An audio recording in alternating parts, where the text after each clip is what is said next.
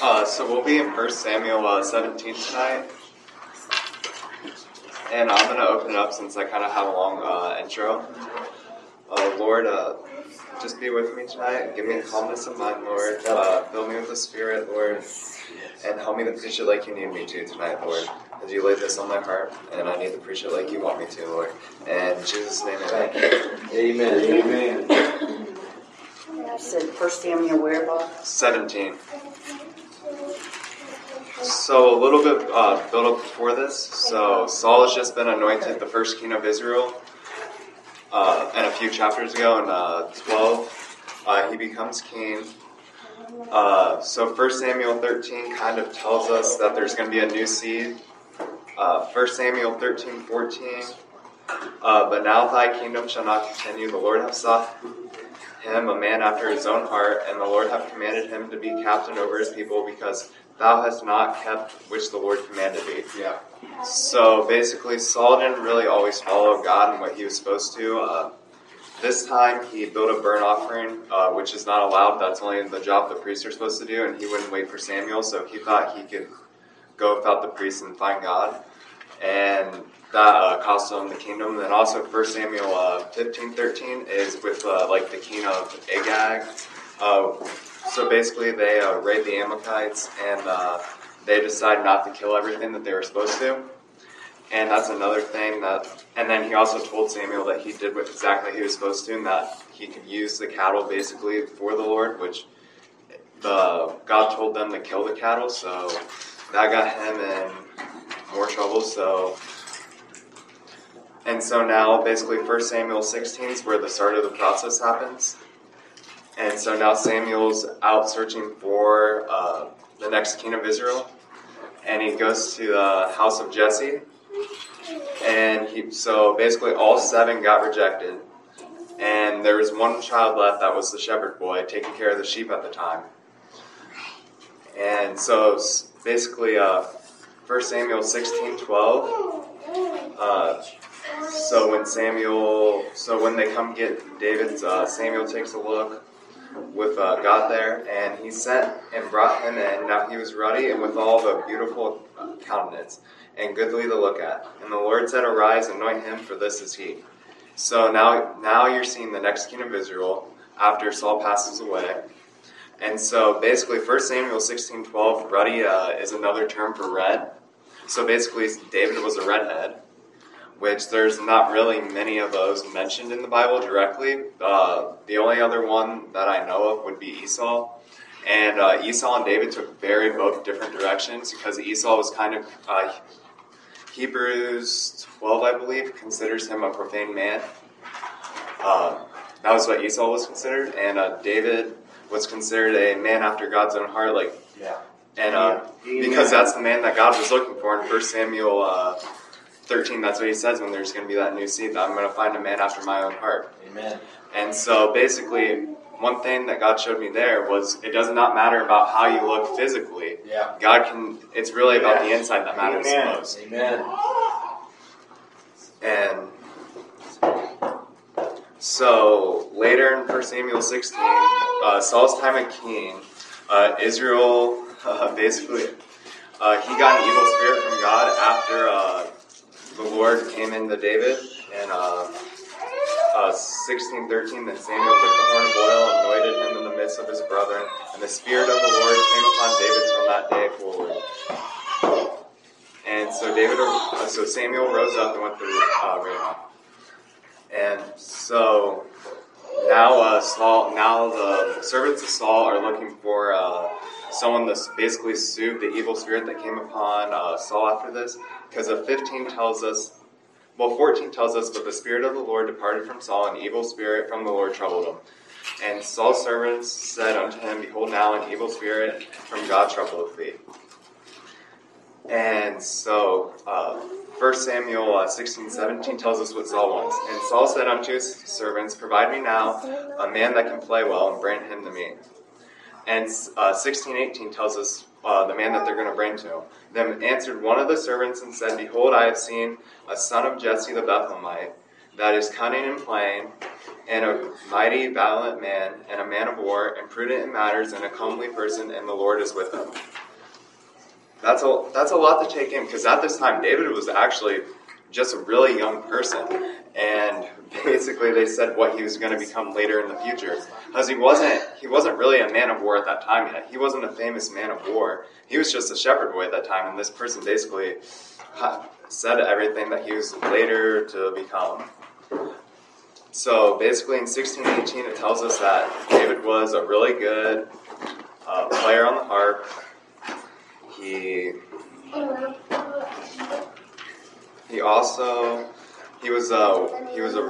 was going to become a really a mighty warrior. He was going to be really wise in matters, prudent in matters, and he was also going to be a comely person. So he was going to be favored and goodly. And the best part is the last part, and the Lord is with him. Yeah, that's one thing we also need, because my title is Blueprint to Defeat a Giant, like David does in 1 Samuel 17. And you have to basically have God with you for you to even be used. Because if you don't have God with you, nothing's going to happen. So if you don't accept Christ as your Savior, that He died for your sins on the cross and rose again, you're not going to have God with you, and you're not going to be able to defeat the giant. Because the giant's only overcomable with God. Amen. Because 1 Philippians 4:13 says, I can do all things through Christ which strengthens me. Amen. So we have to have God to be able to defeat the giant. That's right. Amen. And also another thing is, David also had a purpose, or God gave him a purpose, and He gives all of us a purpose also. And the devil, I think, tells my generation this line. He's probably told many generations before that the devil wants us to basically feel that we're without purpose, we're useless, we have no meaning in life. But that's really, the Bible tells us all over, that's not really what happened. If you look at different men in the Old Testament, like David, who basically God gave him a purpose, God gave each of us a purpose. It tells us in the New Testament different things, how we're supposed to act. We have this righteous life we're supposed to live. And also another person you can even look at would be Jeremiah. So in Jeremiah 1:5, so basically then Jeremiah 1:4 through 8 or 9, I believe. Then the word of the Lord came unto me, saying, Before I formed thee in the belly, I knew thee. Before thou camest forth out of the womb, I sanctified thee, and I ordained thee a prophet unto the nations. Yes. So basically, God already gave him his calling. Probably told him a little bit later, I believe, because Jeremiah says, Then said I, Lord God, behold, I cannot speak, for I am a child.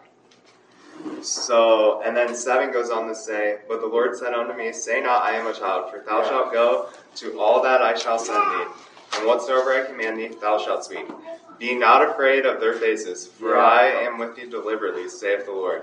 Then the Lord put forth his hand and touched my mouth, and the Lord said unto me, Behold, I have put my words in thy mouth.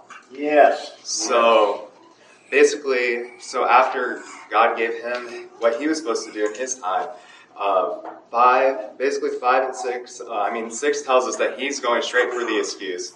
The first thing, I feel like a lot of people, when they have their different callings, they go straight to the excuse. Yeah. So basically, the two things, 9 basically tells us that Jeremiah, one of his excuses was he didn't have the words, and also he was a child, which I could kind of see that for me because I'm very young, so a lot of people don't always want to hear that because, I know, different denominations have this belief that you have to actually, you can't be under 18 to preach. You got to actually have had college experience and have all those degrees to be allowed to preach, which the Bible doesn't tell us that at all. Amen. So Amen. they're just adding stuff on to what their doctrine is, and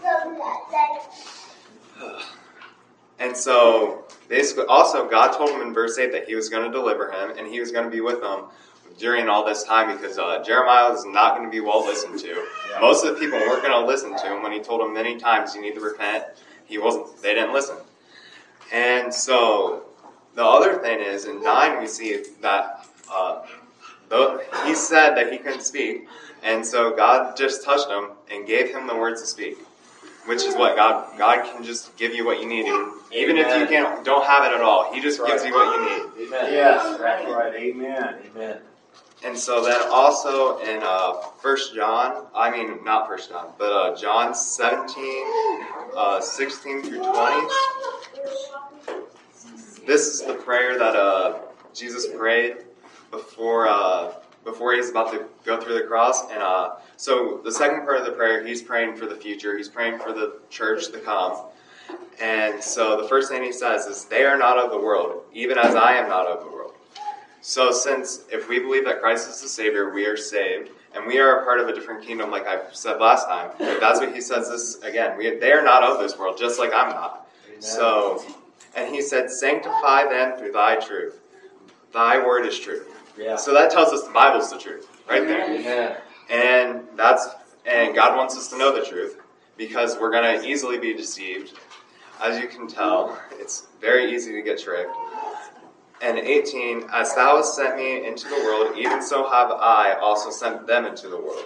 So basically, as God sent Christ to go be the sacrifice for our sins, Christ has sent us to do his will and spread the gospel, which is honest. I don't understand why he gave it to us, because we're going to mess up so many different times. We don't deserve it at all. Right. But he decided that he was going to give man the job of spreading the gospel. Amen. And Amen. yeah. And so that was 16 through 18, which I was going to use right there.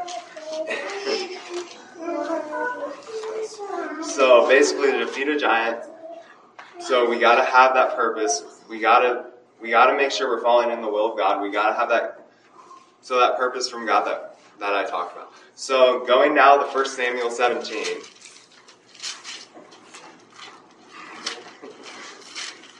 Oh, I lost my marker place. What? Yeah, I know. It fell off. It's okay. It fell off while the flipping. You did a great job. Yeah. At least you were honest.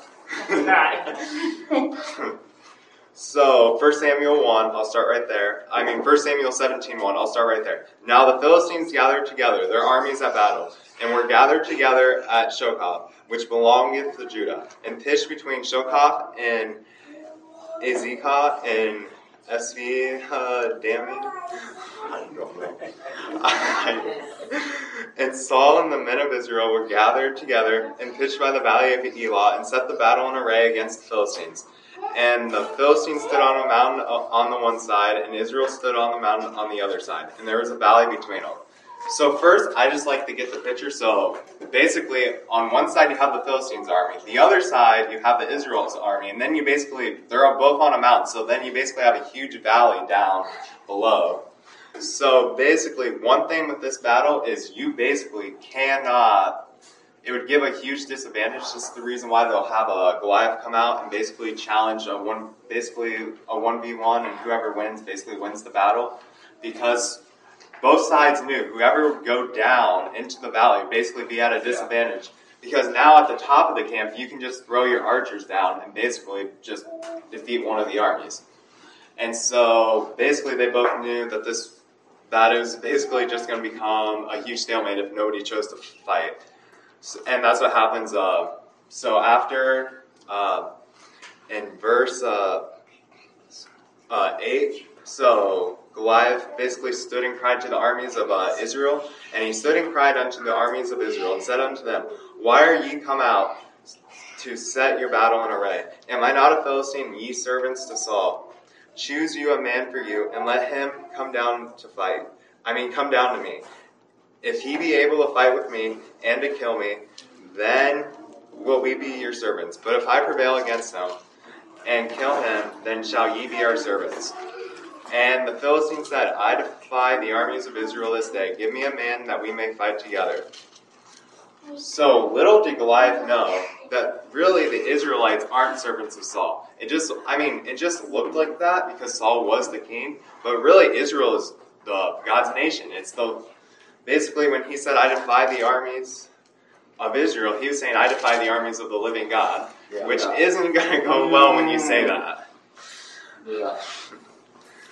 And also, so Goliath, in 17:4, it tells us that Goliath was a champion of the Philistines. His height was 6 cubits in a span. 6 cubits is believed to be about 1.5 feet to, I think, 2 feet. But I know, 1.5 feet is the minimum. And so they, since 6 times 1.5, so 9 feet, a span is 9 inches. So you have 9 foot, 9 inches, which is the minimum height Goliath could have been. And basically, 5, 6 tells you 5, 6, and 7 basically tells you what he has on and what he's wearing, and everything, how much it weighs. And one thing in 7 that God pointed out to me, and one bearing a shield went before him. So basically, Goliath had a person with a shield going in to shout the first part that he was going to shout as that 8, 9, and 10. And so Goliath basically had his companion that basically it was a friendship made in sin, or because in this case, and later we'll find out that the shield bearer leaves the battle and runs away like the rest of the Philistines do after David will kill Goliath. And so it's one thing that's really important not to make sinful friends in this, because sinful friends are just going to bring you down. It's going to get you farther away. Amen. And one thing is, one thing I think that relates to this is basically, so I know, drunkards and stuff, they hang a lot out on the bars, and one decides not to go to the bars no more, they basically lost all their friends. Just like Goliath's going to lose his shield bearer friend, that's going to run away in fear after this happens. And that's basically sinful relationships and sinful friends. They just leave after something either bad happens or you just stop talking to them. Right. And so basically verses 8 and 10, Goliath is playing an archer role right here. Basically spiritually, because in verse 11, when Saul and all of Israel heard these words of the Philistine, they were dismayed and greatly afraid. So basically, spiritually speaking, Goliath said some words, got the armies of Israel right there, and Saul to be afraid. And so basically, if you look in Ephesians 6:16, which is talking about the armor of God right here, above all, taking the shield of faith, wherewith ye shall be able to quench all the fiery darts of the wicked. Yeah, so right here, Goliath was throwing fiery darts right into Israel. He was right now playing the role of archer with his words, throwing a bunch of fiery darts to scare them away. And basically, the men of Israel right here didn't have their shield of faith ready, or they would have been one of them would have been brave enough to take on the giant. And it wouldn't have taken a man that wasn't even in the battle. He was actually filling in for his shepherd duties. And verse 12, that's 12, 13, basically 15, after he was done serving Saul for a bit. But David went and returned from Saul to feed his father's sheep at Bethlehem. It took a shepherd boy that wasn't even in the battle to have faith right there. And so basically, then we go, after Goliath threw all his darts, and so basically it worked because none of the men had their shield of faith. And so one thing is, don't let the darts, when the fiery darts come from the giant, don't let that discourage you. Or don't let it, you gotta have that shield of faith ready. You gotta have that belief in God when everything comes right down to discourage you and make you start believing that the giant can defeat. And really, in reality, God was the bigger giant. God was bigger than Goliath. Amen. But you can't really physically see that. You just see what's around you. So basically, God is the unseen right there. So you got to be able to see the unseen and see what's really around. And so David comes and feeds his brethren. Verses 12 through 21 tells us that David was going to... So David basically brought food because they've been gone for 40 days now. Because Goliath's been doing this day and evening. That's what the Bible tells us. And he did that day and evening. No man stepped up for 40 days. So now we have... And so David put all his trust in God, and he showed no fear.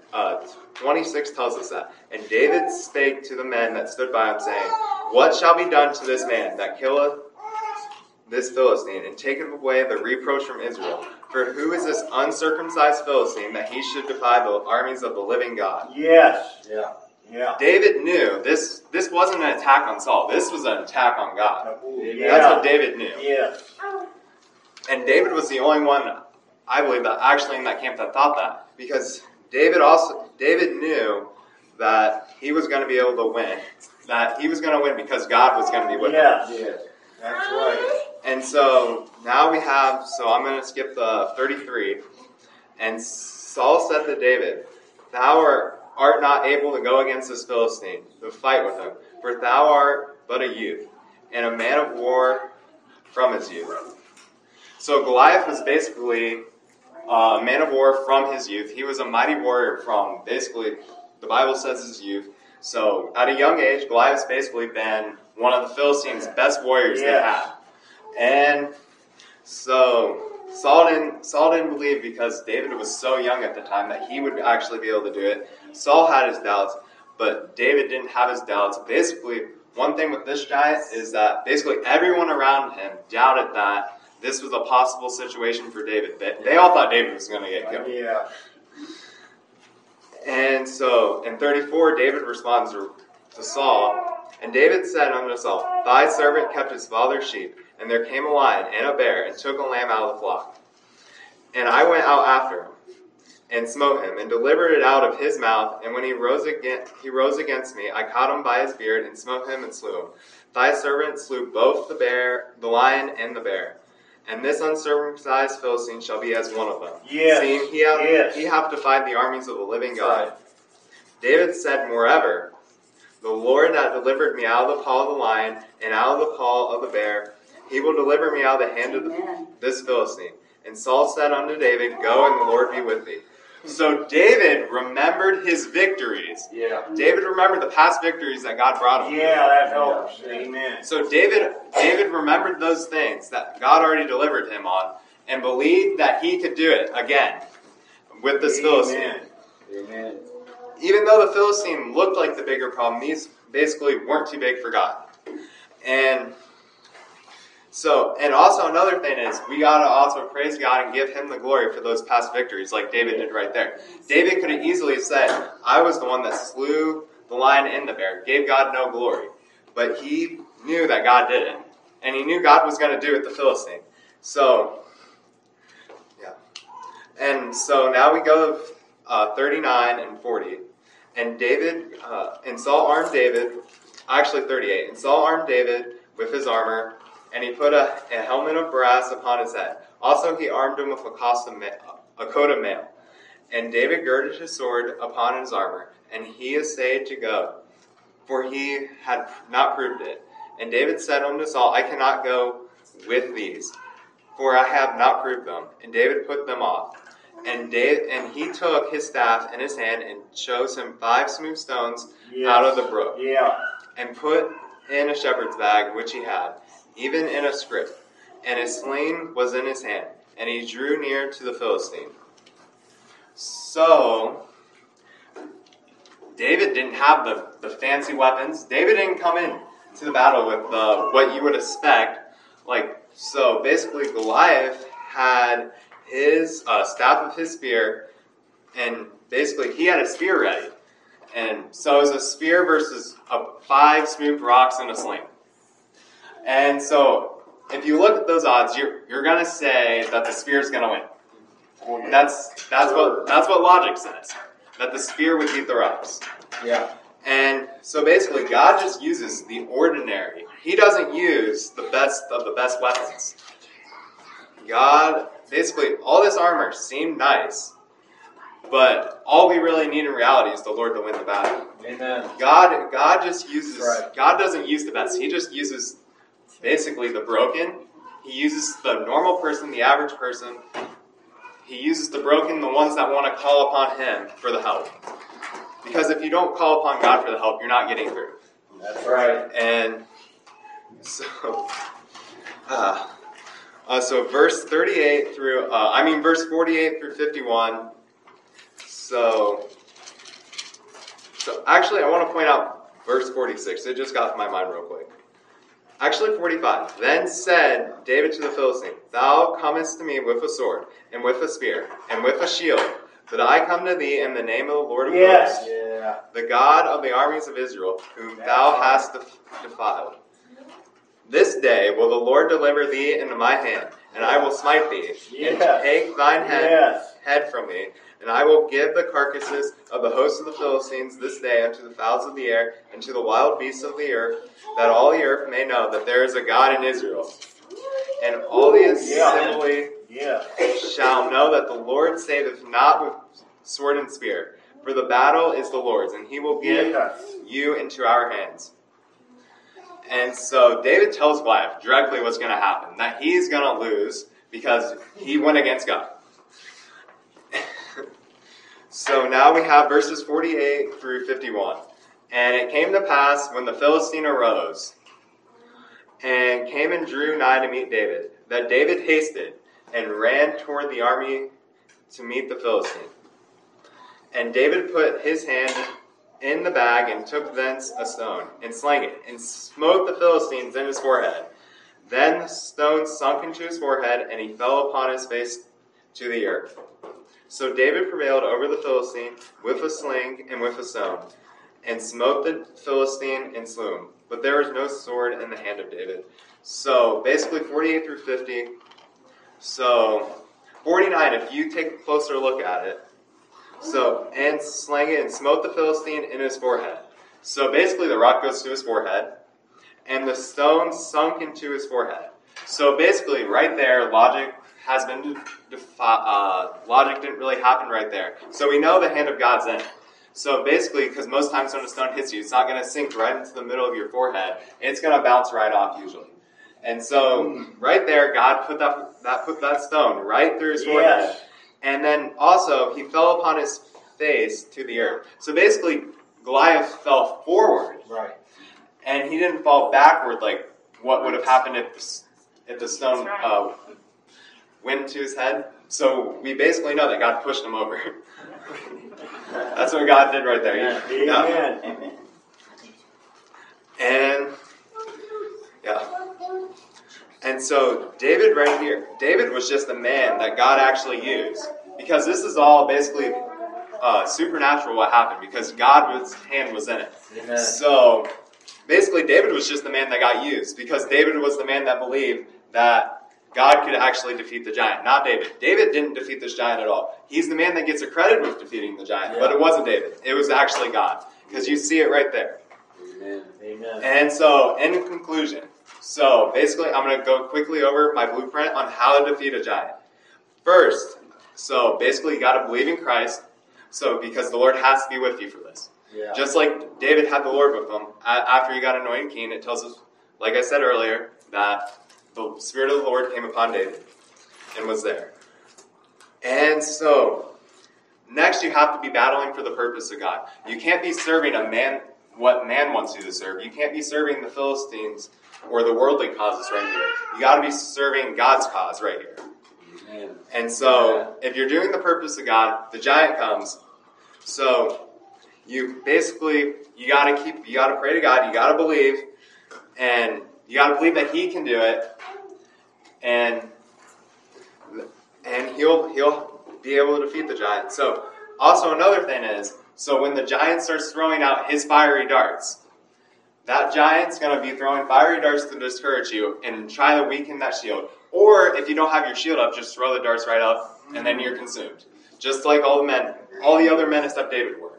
So basically, you gotta have that shield ready, and you got the shield of faith, which that's what Ephesians 6:16 talks about.